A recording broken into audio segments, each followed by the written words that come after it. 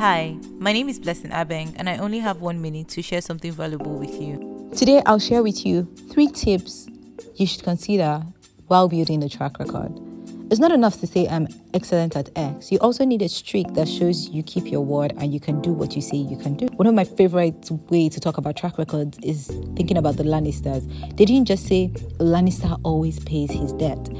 They backed it up with action. So many people experienced the story so much that the Iron Bank was willing to give Cersei money, even when it didn't make sense. And Cersei went through great lengths to pay that money back, right? Because the Lannister always pays their debt.